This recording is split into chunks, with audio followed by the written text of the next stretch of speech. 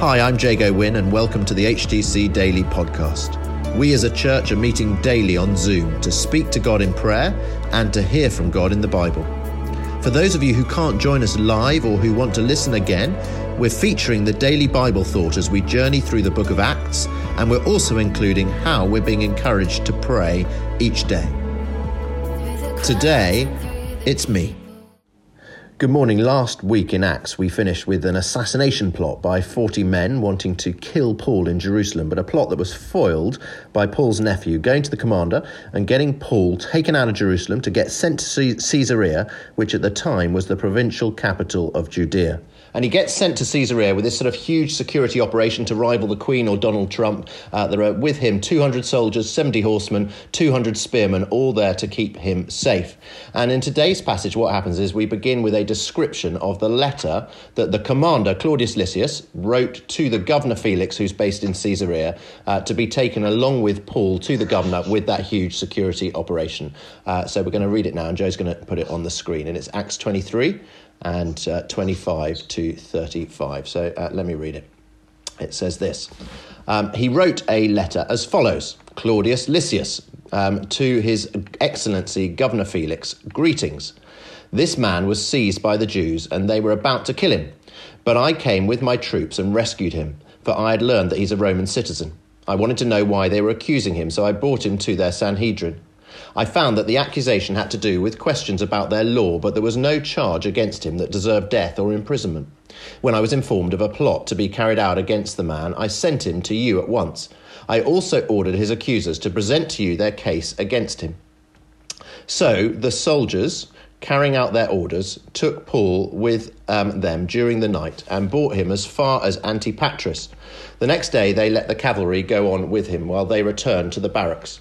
When the cavalry arrived in Caesarea, they delivered the letter to the governor and handed Paul over to him. And the governor read the letter and asked what province he was from. Learning that he was from Cilicia, he said, I will hear your case when your accusers get here.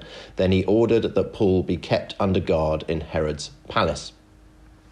Now, it is quite specific, isn't it? Just sort of narrative of what happened. There may not be huge teaching points in the specifics of those verses, although there is stuff that's personal to me as I read these verses again, because when I was 18, I'd just been a Christian a year. I went with 3 friends on a 3-month sort of cross between a pilgrimage and a Mediterranean backpackers island hop. If I'm honest, it was closer to a Mediterranean backpackers island hop than a pilgrimage, but it was a cross between the two. And as 4 18-year-olds, we followed Paul's journey from Jerusalem to Rome that Paul now begins as he leaves Jerusalem for Caesarea. It's a journey that's going to take him all the way to Rome. And age 18, the 4 of us, we sort of we got some funding even, and we went as detectives looking at all the clues about where and how Paul went on his journey from Jerusalem to Rome. And we travelled via boat, as Paul would have done, via foot, as Paul would have done, also by moped and ferry, which he probably didn't. But there is a much more important point, though, in terms of this passage than just Jago's gap year travels. Think back just for a moment. Joe's going to put it up. Think back to the whole purpose of the book of Acts. The theme verse of the book of Acts is right back in chapter 1.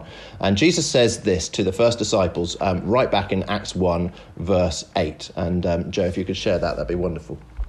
Chapter 1, verse 8 says this. But you will receive power when the Holy Spirit comes on you, and you will be my witnesses in Jerusalem and in all Judea and Samaria and to the ends of the earth. You see, through the power of the Spirit, the gospel was to go out, if you like, in concentric circles from Jerusalem to Judea and Samaria, and then eventually to the ends of the earth. That's sort of the aim of the whole book of Acts, to go from Jerusalem to the ends of the earth, the gospel. But here we are. Paul's done all sorts of travels throughout Acts. We're in chapter 23 now, but where are we? We're suddenly back in Jerusalem. You know, Paul's been out across Turkey, across Greece, but now he finds himself back in Jerusalem, where it all started. He's never actually been to Rome, which is the centre of the Roman Empire, the centre of the non-Jewish world.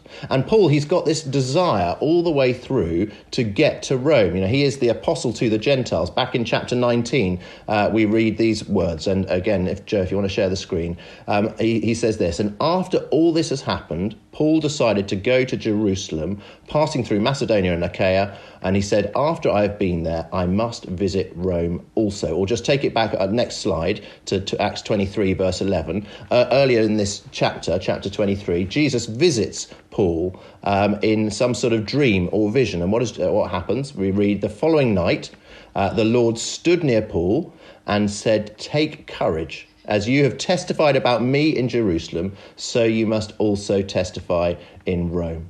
And so here we go. Suddenly, in this passage now, God sovereignly starts the journey of Paul from Jerusalem to Rome, and it happens via the plans of this commander following this attempted assassination on Paul's life. And Joe's going to share a map of, we were just talking before HTC Daily started about how I'm a geographer, love my maps. And in this map, you can see the journey that Paul takes from Jerusalem all the way to Rome. So the green line you'll see there starts on the right-hand side of the map, and he goes all the way up from Jerusalem, Caesarea, across to Turkey, and then down to Crete, all the way across to Malta, and then up through Sicily to Rome. That green line, that's the journey I followed as an 18-year-old. And what we'll see, we'll be looking at this journey, this green line, as it were, all the way over the next 5 weeks up until Christmas. And when we get to the very end of Acts, just before Christmas, Acts 28, what are we going to discover? Joe, if you stick the next slide up, that'd be wonderful. These are the last 3 verses of the whole of the book of Acts. So the last 3 verses. Paul's now in Rome. He's got to the end of that green line.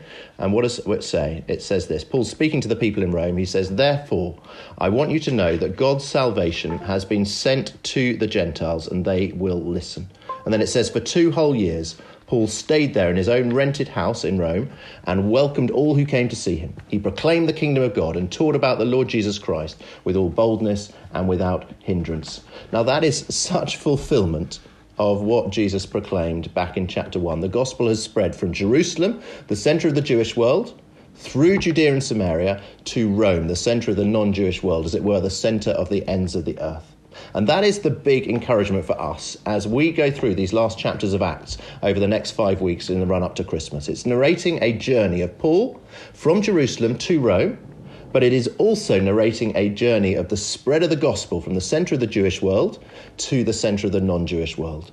And it's narrating a journey that ripples out to the ends of the earth, and it includes each one of you and me as we became part of the kingdom of God too. And I think that is a wonderful reminder for us on a Monday morning in lockdown in COVID times, that we can trust that what Jesus Christ says happens.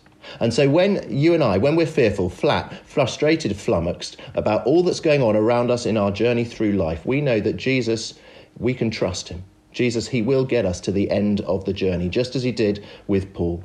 And I think it's also a reminder for us that in these next 5 weeks, as we read these final chapters of Acts, we can be a continued part of this gospel rippling out to the ends of the earth, perhaps particularly by using the carol services at HTC as a means of inviting more and more people to become a part of the kingdom of God, as we are those witnesses to the ends of the earth, even here in South London.